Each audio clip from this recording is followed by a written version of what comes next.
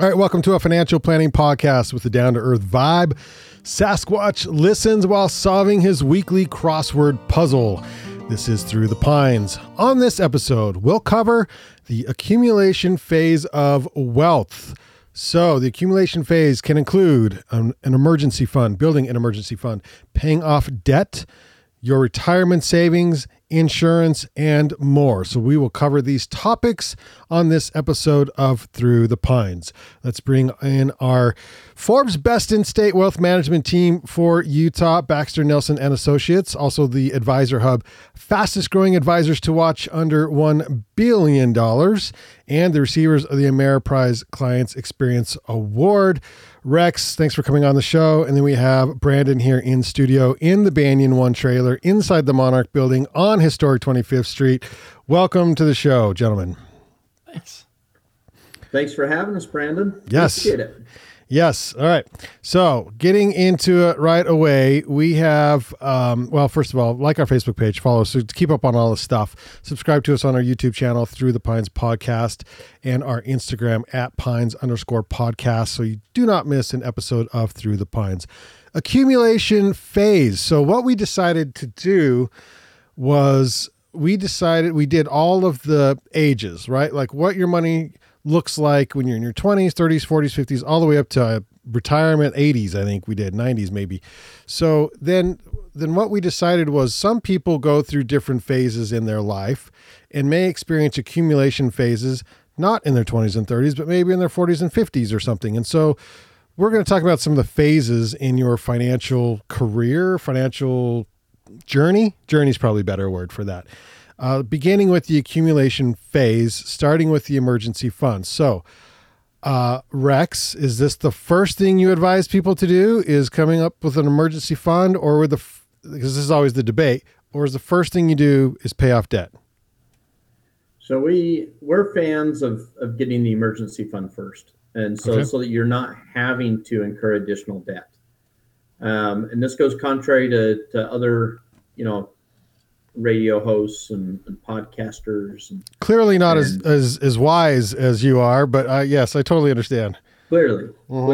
So we, we want to stop the bleeding first and stop racking up the debt. And part of that is making sure that we have an emergency fund so that when those emergencies happen, we've already got a solution for that. We're not having to go into debt further and put off even further our progress. So, okay. And so that is the first step that we recommend. Perfect. What's a good emergency fund look like? Typically 3 to 6 months. Sorry, go ahead, Rex. It depends. Brandon, do you want to cover this? I was overly He's on eager. it. Yeah. Yeah, 3 to 6 months is typically what we like to see. But like Rex says, it depends, right, on a various amounts of factors. How much are you... how much are you living on is kind of that multiplier by the 3 to 6 months. But then how's your income split, right? Is it a 2-income household? Is it a single income household? And the reason for that, right, is if you're a 2-income household and one person loses their job, you only lost half your income. And so it's a little bit easier to get through things. If it's a single family household, then, a job loss could be a little bit more scary. And it also depends on what your line of work is. Is it a line of work that is fluctuating and that you get paid up months and down months? Or is it a government job that you're getting the same check every time? It's almost impossible to be fired. And so you kind of weigh all those factors in addition to what you're personally comfortable with and come up with, what is a responsible emergency fund. When we say 3 to 6 months expenses, that is meaning if the paycheck stopped, what would it take you to get through the month and, get to the next month? So take that number. Well, it's in many cases, it's the same amount you're making. Yeah. If you lose your job, you usually stop 401k contributions, taxes go away, right? So it might be, 75% of your gross, but maybe your take home, right? Might be a really good way to look at that. Okay. Rex? Yeah, we really like to look at least 3 months of your take home spending is what we'd like to see. At a bare minimum, if your job is fairly secure, then we feel good about that. If you're in a job to where you may be commission based or sales based, or you may be affiliated more with a startup company or something that might be a little more fluid employment, then we like to lean closer towards that 6 months of your spending. And a lot of people get that kind of confused with your gross income, and it's not your gross income because, again, like Brendan said, and if you lose your job, a lot of that gross income goes away, whether it be the taxes, whether it be the 401k contributions, or some of the other benefits that again we still need life insurance, we still need some of those other things, and we'll get into that. But we really want to focus on kind of your necessary spending over the course of the next 3 months and making sure that we have that covered. All right, Rex, where should people keep their emergency fund? So I'm always a fan of having 1 month of your emergency fund as your baseline in your checking account. So let's say that on average you spend $5,000 a month, and so I typically want a $5,000 baseline in your checking, meaning that it may fluctuate up to 10, back down to 5, up to 10, back down to 5, and then I like your second one in just your savings account, and so I'd have another $5,000 in a savings account. And then I would have months 3 through, if you have a third up to your 6th month, then typically I do that in a high yield savings. Mm-hmm. And I personally like having a firewall kind of between where I'm housing that, meaning that it takes a day or two to get at that months 3 through 6, because I want you to have to sleep overnight just to make sure that it's an emergency and it's not a contrived emergency, if you will. But it's a really pretty dress or something, right? Yeah. So is that, I can't remember the term you just used for that, but are you suggesting like a money market account at a different bank that is something that you would have to like request funds from?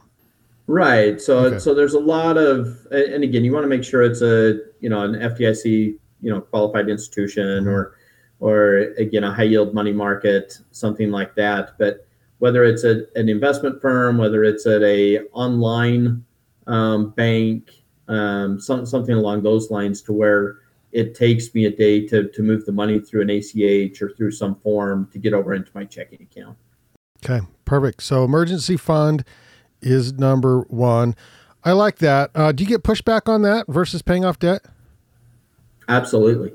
Absolutely. You get a lot of people that are like, well, I'm only making, 2% on my checking account, or 1%, or 0.5%, or 0.1%, and I'm paying 10. Why do I want that much in my emergency fund? And I can certainly see that argument.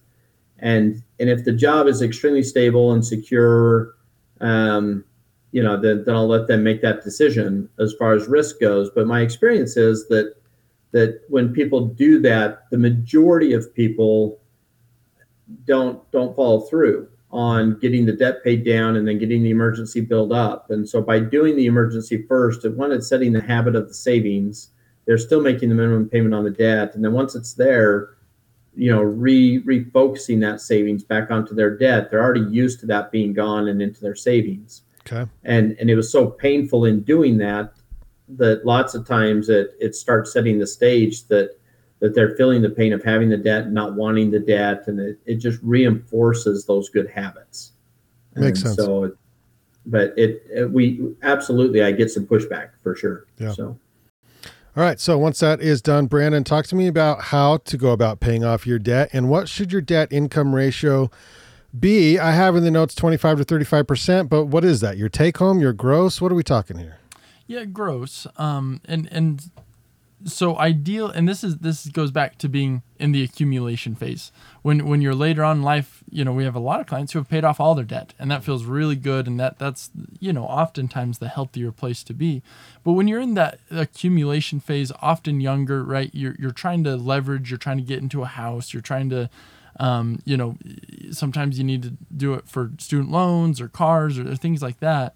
And so you'll use debt, but what we want to see is that your debt payments aren't too painful, right? And I actually get that a lot from kids of clients who call and they're like, I'm trying to get into a house, how much can I afford? And their lending institution will lend right up to a 45% debt to income ratio. Yeah. What that means is that of all of your gross income, 45% is actually going towards paying down debts like a mortgage, cars, student loan, whatever it is. And from my experience in working through plans with people, that's way too high. Like 45% is just going to be painful. That's gross. So the more optimal range is kind of that 25 to 35%, meaning that of all of your gross, the big number, right? The biggest number on the check, you take that and divide that by 4, and that gives you 25% of your gross income. And we'd prefer that all of your debt payments can be within that 25%, right? So your entire mortgage and any other, credit card, car payment, whatever else you have, all of that fits within 25% of your gross income. Okay, so if I want to buy a house right now in Utah, average house price is what? 400, 350? Yeah, probably close to entry level? 450. Yeah. Probably close to 4. 4? Payment on that is roughly, Brandon's going to get his calculator out. Because what I want to know is how much do you have to make to, you know what I mean? Because your average debt is what? And then what do you got to make to buy a house these days?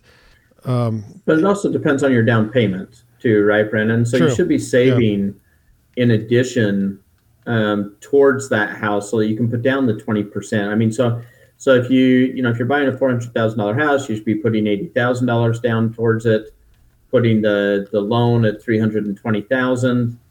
And so as you're running your numbers, Brandon, run it on 320. Current mortgage rates, and again, they fluctuate all over the place, but currently they're at, roughly 6.5, give or take. Dang it. I should have put that in as you're going. So I did a little bit more conservative on the interest rate, 7%. I did 380, right? So $20,000 down on a $400,000 house. That would bring you to principal and interest payments of about $28 or $2,500 a month. In addition to that, you're going to have insurance and you're going to have property taxes. And so by the time you get insurance and property, you're probably at about $2,900 per month. And that's what's hard, right? Is you take $2,900, multiply that by 4, and that's take home of $11,600. And that's, I think, illustrates $11,000 a month. Yeah, gross, yeah, right? Which is really hard. And I think a couple things to consider on this, right? Is first of all, that's no cars, no student loans, no credit cards. That's just the house. Just the house. And a big part of the problem is interest rates. Interest rates being as high as they are with the home values as high as they are, it makes it really, really hard. And so I think the temptation is to let that debt to income ratio balloon out, right? My loan officer said I can do 45%. Right now, all of a sudden, I can almost cut that income in half, and get approved. I think, I see a lot of people kind of at that 35% debt to income ratio, and that's still within the realm of like, all right, doable, but it's going to be tight. And that makes sense. But I think it's important to remember that just because you want to do something doesn't mean we can do it, right? We need to figure out a plausible way to make this work. That was my next question. Is just because they allow you to take that much out doesn't mean you should, right? Right. And so maybe, and that's where working with an advisor, working with someone to just work through the numbers and say, all right, how do we pull this all together? How can we, I remember when we were looking at buying our first house, there was a house we really liked. It was well within what our loan officer said we could afford. We went and we looked at it, we're like, let's do it. We're going to buy it. And it was Thanksgiving. Ironically, we went and got a pizza at Costco, came home, and I was like, I just don't feel good about it, So I went and I crunched all the numbers and we could have pulled it off probably, but it would have been so painful. It would have been so tight financially. We ended up buying another house. It was a great house, just, a fair amount less. And my wife and I look back on that still as one of the better decisions we made, right? It allowed us to just be comfortable while we built, income and built all the other things. And so I think similarly, and now is a different time than it was then, because now house prices and interest rates are so much higher.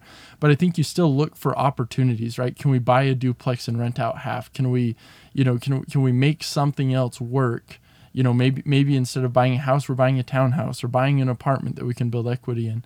And so there's so many variable factors. The other thing that's important is a debt to the income ratio of 35% if you're making 50 grand is a lot different than if you're making $100,000 a year, Yeah. and so, these are rules of thumb. They're not like hard and fast. If you do this, then you'll be fine. They're really, you should be sitting down, looking at budgets, looking at what, you can afford and what you're currently living on.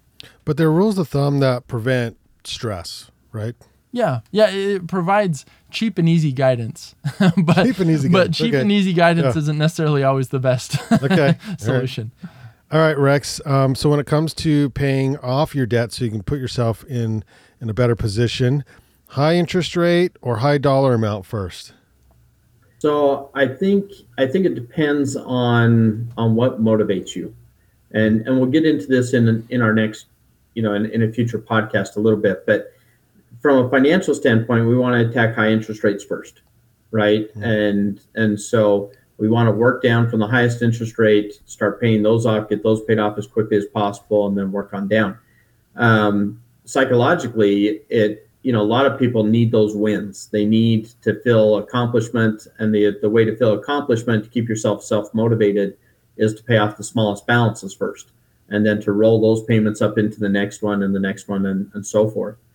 And so you have to know yourself well enough to know which direction. At the end of the day, the goal is to get them paid off as fast as you can. And so it really depends. That the last thing you want to do is get started and then stall out and not make any progress. Okay, so if someone pays off all of their, you have good debt versus bad debt, but let's just say they're free and clear of credit cards and car loans, and all they have left is their house.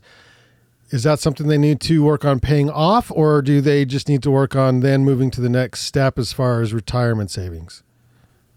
So I think it depends on the interest rate that you're making on the house, or having to pay on the house, not making on the house, but having to pay on the house. I think that's part of the equation. And so, a lot of people today still have loans at 2.5%, 3%, 3.5%, things along those lines. And that's a really low interest rate. And so if over time you're going to make 5, 6, 7% on your investments in your investment portfolios, an argument certainly can be made for going ahead and keeping the money invested and just making the minimum payment on those loans. Personally, I'm not a fan of debt. And so I try and get things paid off as quickly as I can. Although that's not necessarily from a financial advice standpoint, going to get you the furthest ahead over time. And so it's you've got to take into consideration your comfort level with having debt and what's motivating you and why you want it paid off. But the financial calculation is fairly easy. Is, can I deduct the interest? What's my actual true borrowing cost? And what's my opportunity cost to make on the money? And that's something an advisor certainly can help walk you through your break-even cost between, should we pay off more on the house or should we invest it? I do think that before you start paying extra on the house, there's certain things that you should be doing. You should be maxing out the contribution to get the company match on your 401k.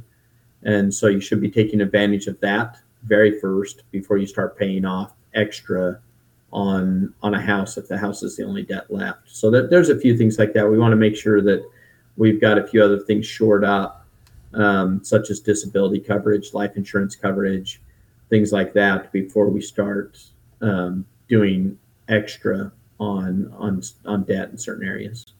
So is it worth it to, and maybe this is a silly question, I don't know, to put like $100 or $200 a month extra on your payments so that it makes an extra payment per year to knock that interest down, in addition to adding money to your retirement, or where you're splitting that money up? Or would you suggest putting all of it into like a savings plan or something?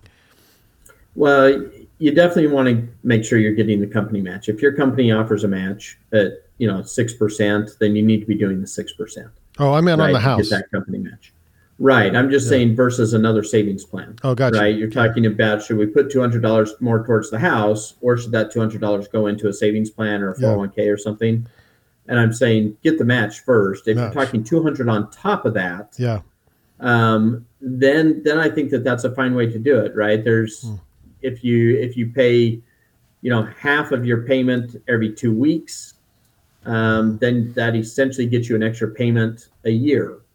So there's different tricks, right, or rules of thumb as far as different ways to do it, to get that paid down a little bit quick. If you do that, typically, and I can't remember the math exactly on it, but I think it shaves off like 6 years off off a 30-year mortgage if you make half of your payment every 2 weeks, because it gets that extra payment every single year, and it cuts down on enough interest to shave off years off your mortgage.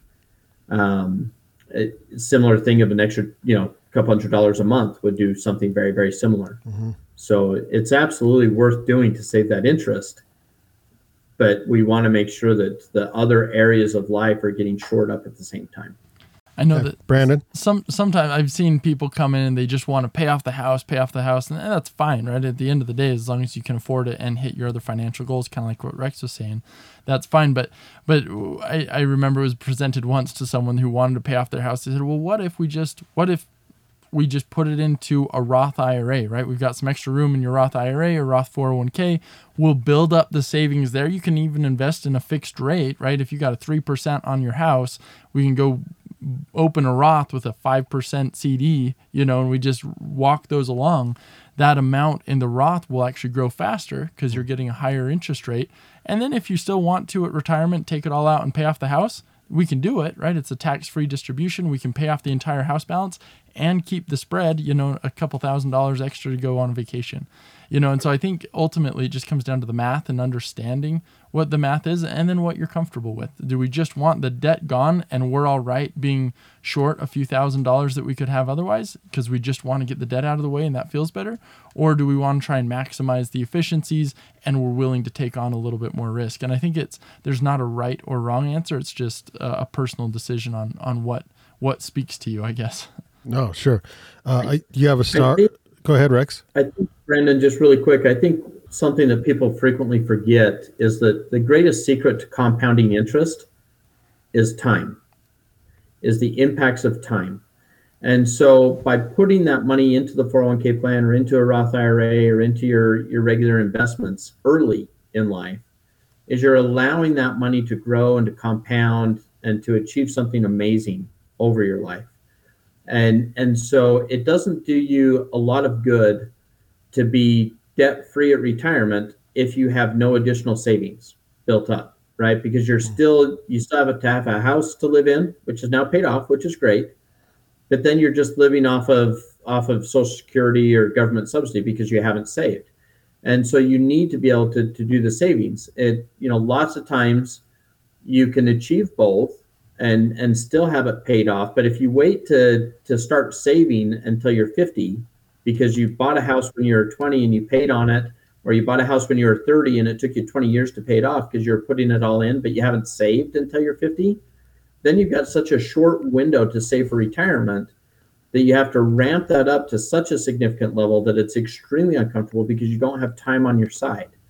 And so, the time element is critical in order to save for retirement for those future goals.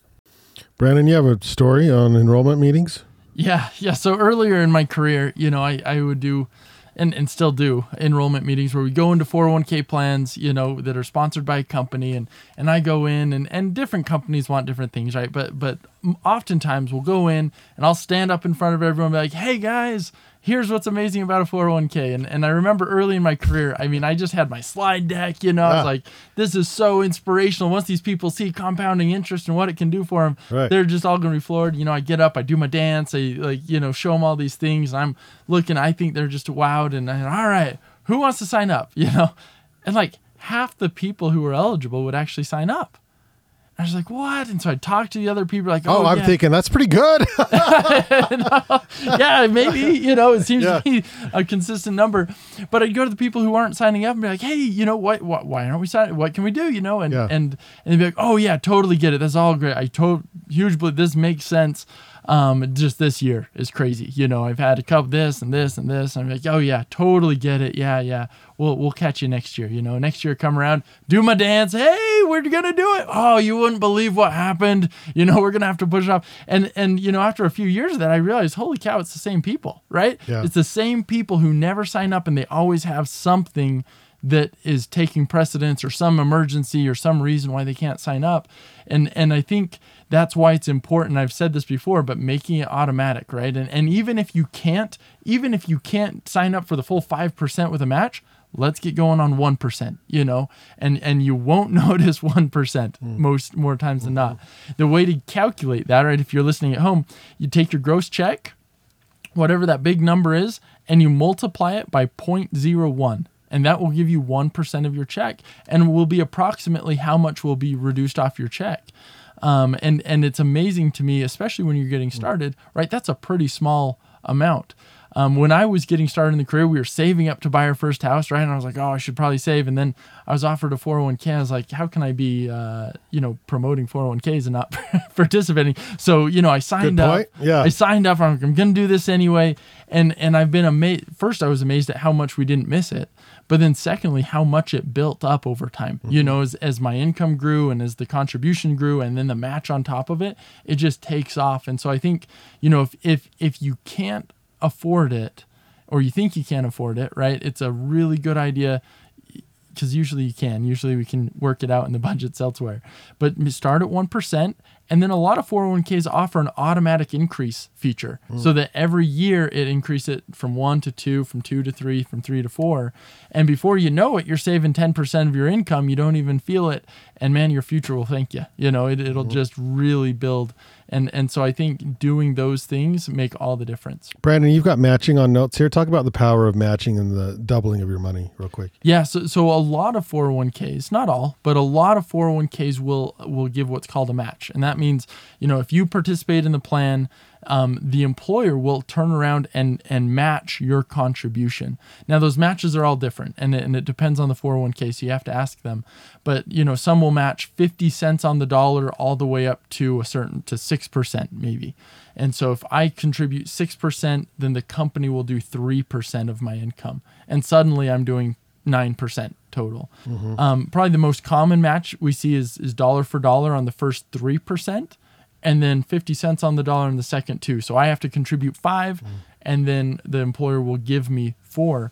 But man, a lot of times this is 100% risk-free rate of return on your money instantly. You just can't find that anywhere else. And the reason you find it is because your employer wants to encourage you and incentivize you to save for retirement. And so, man, even the small amounts build up. But if you can get an employer to then start matching on top of it, that really builds.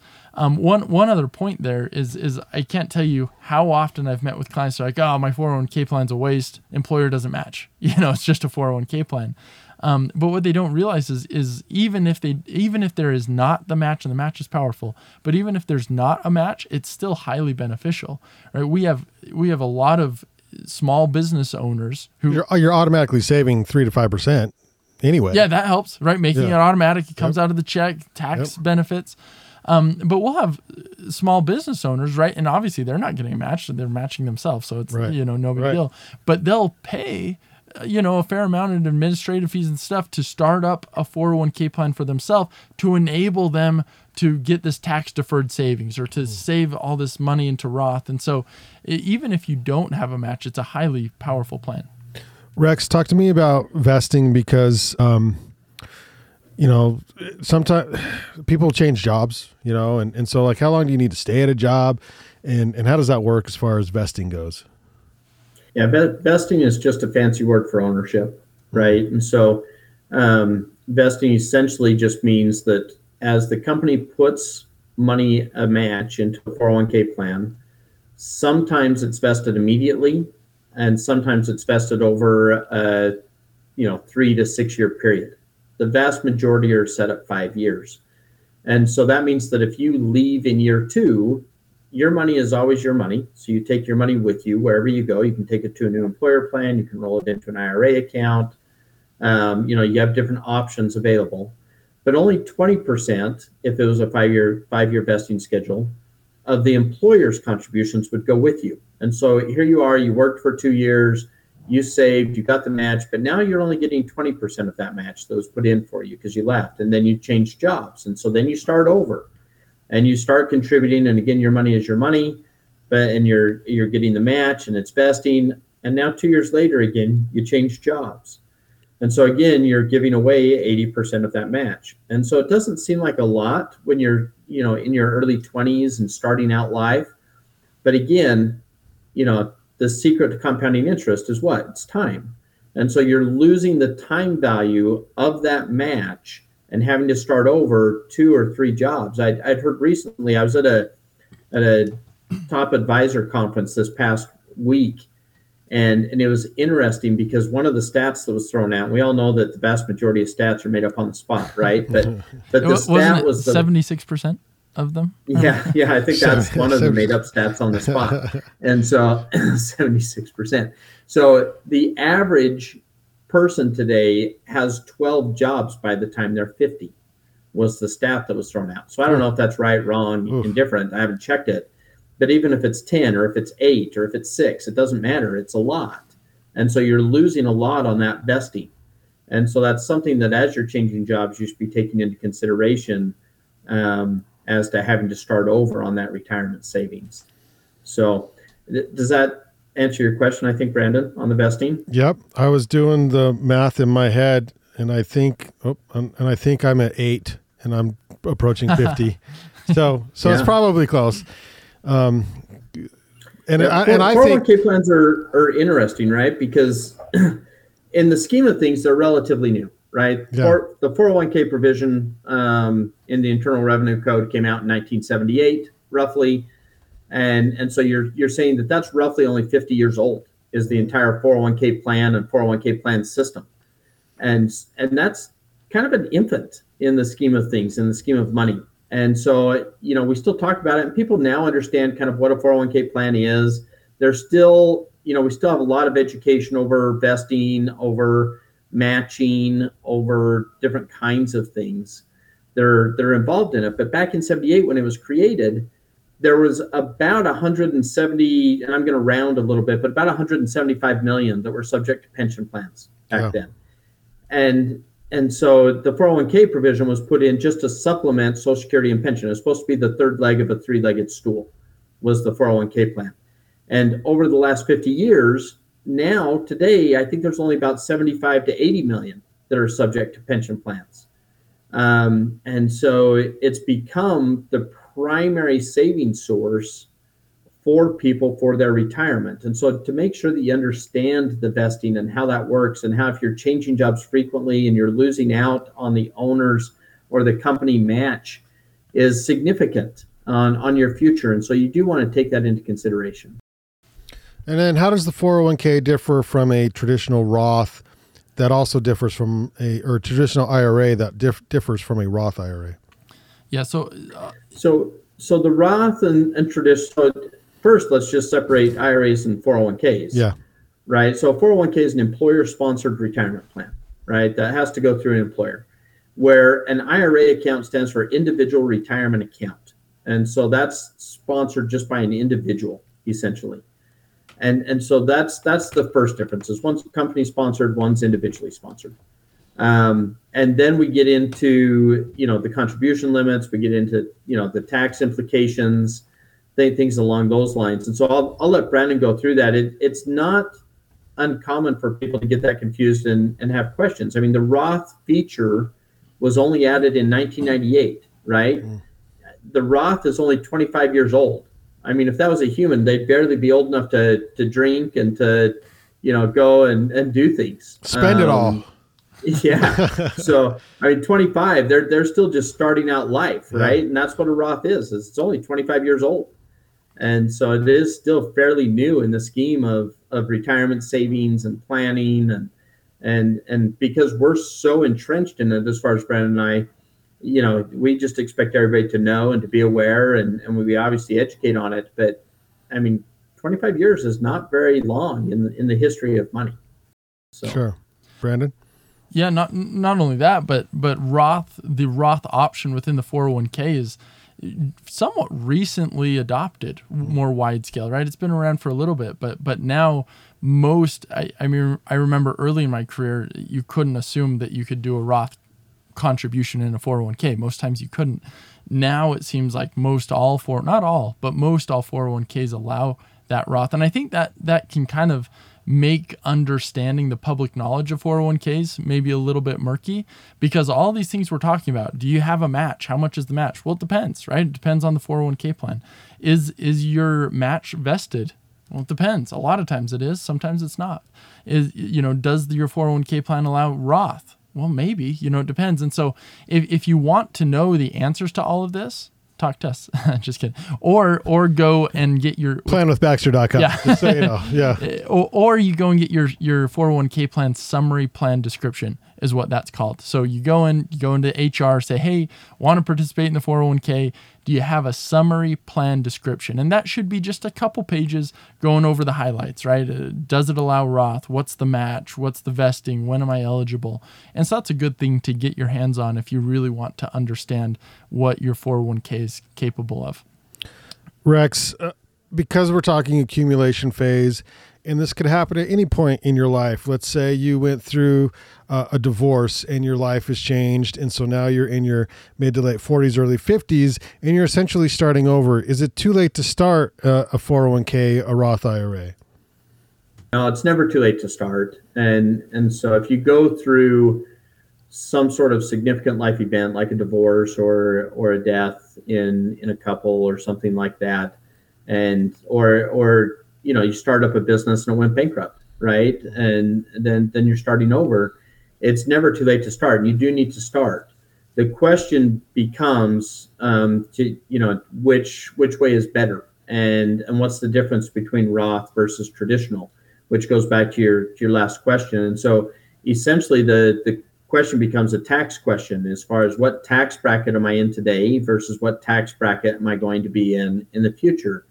And so a traditional IRA or a traditional 401k comes out before federal and state taxes.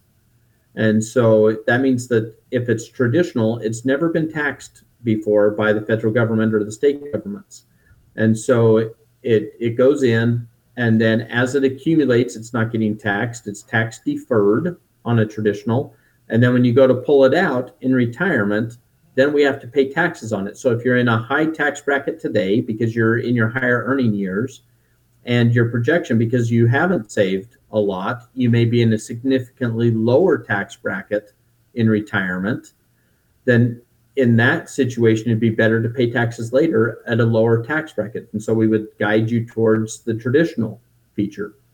If you're in a lower tax bracket today, because you're just kind of getting started out in a career, things like that, or you're just climbing a new corporate ladder and you anticipate to be in a higher tax bracket in retirement because you've saved a lot of money, or you have significant assets to where you may be selling real estate or you may be selling a business or things throughout retirement, then we would rather pay taxes today at what we think is a lower tax bracket and put it into a Roth, which is an after tax. And so that money goes in after your money has been taxed by the federal and state governments. And then it grows tax-free as opposed to tax deferred. And then in retirement, you pull it out, but you're not having to pay taxes on those dollars because they've already been taxed. And so it is important to understand the differences between the two. No two situations are ever the same. And so it is important to run through and project out, but there are a lot of variables. We have no idea what tax rates are going to be tomorrow, much less 10 years from now or 20 years from now. I was going to say that assumes that our friends who create these tax rates aren't making dramatic changes either way. Well, even as it is, we know the tax rates, if nothing changes, they go up significantly in 2026. They revert back to the 2016 tax rates. And so there are certain things that we do know if nobody acts, but they could act. I have no idea what economists can do. I'm not a mind reader. And so, it's nice to have choices. It's nice to sit there and say, yes, I think that this is more likely to be my situation. And so I may weight my contributions a little heavier in that direction, but I don't know. And so I may do a little bit of both, right? Okay. Based upon where I think I'm going to be. All right, let's move ahead to investment allocation, stocks versus bonds. Stocks historically are more volatile, but they do have better returns. Bonds are steadier historically, but with lower returns. When it comes to investment allocation, Rex, where do people begin? Well, I just was chuckling that bonds are a little more steady, but not this year, and not last year. Typically. It's interesting because bonds typically are steadier, and typically, you are getting a little bit lower return because you're taking less risk. But the risk that people aren't aware or don't typically pay a lot of attention to is interest rate risk on bonds, and that's probably one of the most significant risks that you have with bonds is interest rate risk and default risk. And interest rate risk means that when bonds, when interest rates go up, then typically bond prices come down. And typically the longer the duration of the bond, the longer until maturity, then typically the more volatile that bond is. And we've been through, a significant interest rate hiking cycle over the last year and a half. That may or may not be all the way done yet. And so, it's been a rough bond market, one of the roughest bond markets we've had in probably 20, maybe even 30 years would be my guess. And so I think diversification is key. I'm going to let Brandon talk a little bit about, kind of the allocation, stocks, bonds, ages, where we need to be. But that's why I was kind of chuckling there for a minute. So rough as in, because what's the rate of return on bonds right now? Well, there's some bonds that were down 30% over the last 12 months, right? And so, it's been an extremely difficult period. Now, if you go in and you buy a bond today, and there's lots of different kinds of bonds, right? You have treasury bonds, you have treasury notes, you've got mortgage-backed bonds, you have corporate bonds, you have municipal bonds, and then all of those have subtranches within themselves based upon their credit rating, based upon the riskiness of the paying entity, and the security of those cash flows. And so to think that's not a complex area of the market would be fooling yourself. It's a very complex, area of the market. And lots of decisions on how risky do I want my bond portfolio? Do I want to own individual bonds, or do I want to hire a manager to manage my bonds in a mutual fund or an exchange traded fund? And so there's a lot of questions that delve into bonds. Brandon? Yeah, I like to ask people, because when you're in the accumulation phase, that's typically younger, and typically you've got time before retirement, and if you've got time on your side, we usually are able to take a little bit more risk, let that portfolio, it's going to move up and down, but let it grow. But what I like to ask people, what is risk, right? Like what do you think risk is in the market? And I asked, do you think I'm ever going to call you up and be like, bad news, stock market's gone and never coming back, like maybe it's possible, anything's possible, but that would probably include, Walmart closing their doors saying we'll never be able to make money again.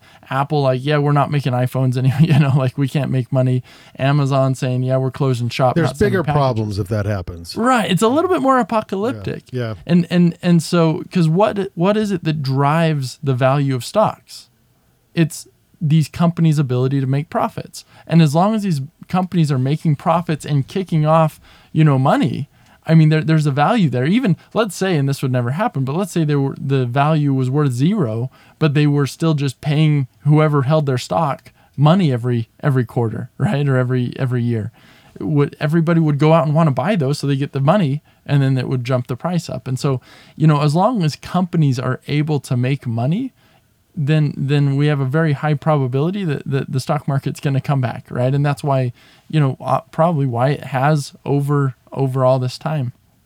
And so as you start to understand what risk is within an investment portfolio, you realize that risk is the capacity of the market to fall, and it will, right? It'll drop down, get cut in half, whatever. And then it may take several years for that to recover and bounce back up. And if you're in retirement, that kind of risk oftentimes isn't okay, right? You can't get through that. You can't have your whole portfolio just cut in half one day. But if you're young and you're just starting out, and we know that historically speaking, that's provided some of the best rates of return even with the downturns, then it might not be such a bad thing.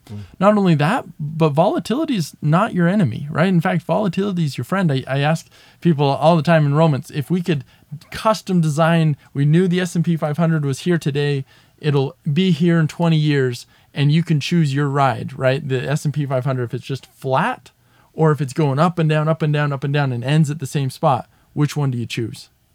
Right? And it's a trick question because everybody wants the steady flat line. Yeah. But you're better off with the volatile. Why? Because if you're saving into a 401k every month, when the market's up, you're buying fewer shares. When the market crashes down, you buy a bunch of shares. Yeah. And what it does, it's called dollar cost averaging. Over time, your purchase price is actually less than the average price. And so while you're saving that volatility, that's your friend. But the reverse is true in retirement, right? Once we're pulling distributions out, it works against us. And so really understanding what risk is and where and what types of risk we're taking can help someone feel more comfortable being in the appropriate portfolio that's going to get them the better rates of return long term. Okay, let's talk insurance. When you are building wealth in the accumulation phase, at what point do you say, I need to spend money on insurance? Is it at the beginning when you're trying to find a way to build a emergency fund? Is it during paying off debt? When do you consider insurance, Brandon? Yeah, so insurance in general, I always like to have this discussion. Insurance companies are for-profit entities, right? Like when you enter into a contract with an insurance company, the odds of them winning that little exchange of money is pretty high. In fact, most insurance companies are set up so that every dollar you pay into an insurance company, you're going to receive about 60 cents back. That spread of 40 cents is to cover brick and mortar buildings, commissions, underwriting costs. I mean, there's costs to running a business and profits in a business, and that's in the 40%.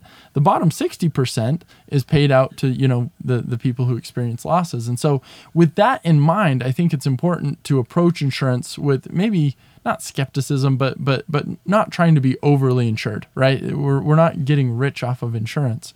But there are some things that we just can't afford to have happen, right? Like if my house burnt down today, that would devastate my financial plan. I'd be able to work through it, but man, it would have a lasting impact. If I were to pass away today, my family, like what would my wife and kids do, right? They would have to sell our house. They would have to move in with in-laws. They would, probably be subject to a life without very much, and for me, I just don't want that, obviously. If I were to become disabled, right, and not able to work because I had cancer, I had some sort of illness, or I got in an accident or something, that would, same thing, right? We would be destitute. And so there are some things that I'm willing to take, that bad bet on, right, that insurance, and pay a premium to make sure that myself and my family are taken care of. And so, when you're reviewing your insurance, those are kind of the big ones. Premature death, right? So life insurance, typically, especially in the accumulation phase, just get some term insurance. It's unbelievably inexpensive. It's set rate, usually a 20-year term, right? So it's guaranteed not to increase in cost for 20 years. You have that set benefit amount. So get your life insurance. Disability, oftentimes if your work provides that's the best place to start, getting a group disability policy. You can get a supplemental policy on top of that if you want a little bit extra coverage. Aflac? You can, right? Typically we're talking about a more traditional policy, right? Okay. Not just like if you go to the hospital, here's $5,000, right? And that's not to say that's bad, but $5,000's not going to change the whole picture now that I can't work for the rest of my life. You know what I mean? Home insurance, obviously you need to go out. Rex and I, we don't do home and auto insurance, but it's an important piece of the plan, right? Make sure you have a good agent, preferably that's independent, that can shop out the different companies for you, and look at that. Health insurance, that's one of the number one reasons for bankruptcy is health expenses, right? You get diagnosed with anything and it's going to be like $100,000, right? And so we need health insurance. It doesn't mean we have to have like a Cadillac plan that's going to pay for everything I ever, dream of, but at least some plan that if I had cancer, if I got in a car accident, my max out of pocket's going to be $13,000. I can come up with that, right? I can make that up. Even if you can't come up with it, that $13,000 of debt is doable. $2 million, never gonna work. And and that's obviously not a comprehensive list, but those are some of the high ones that you want to make sure that you've got those in place.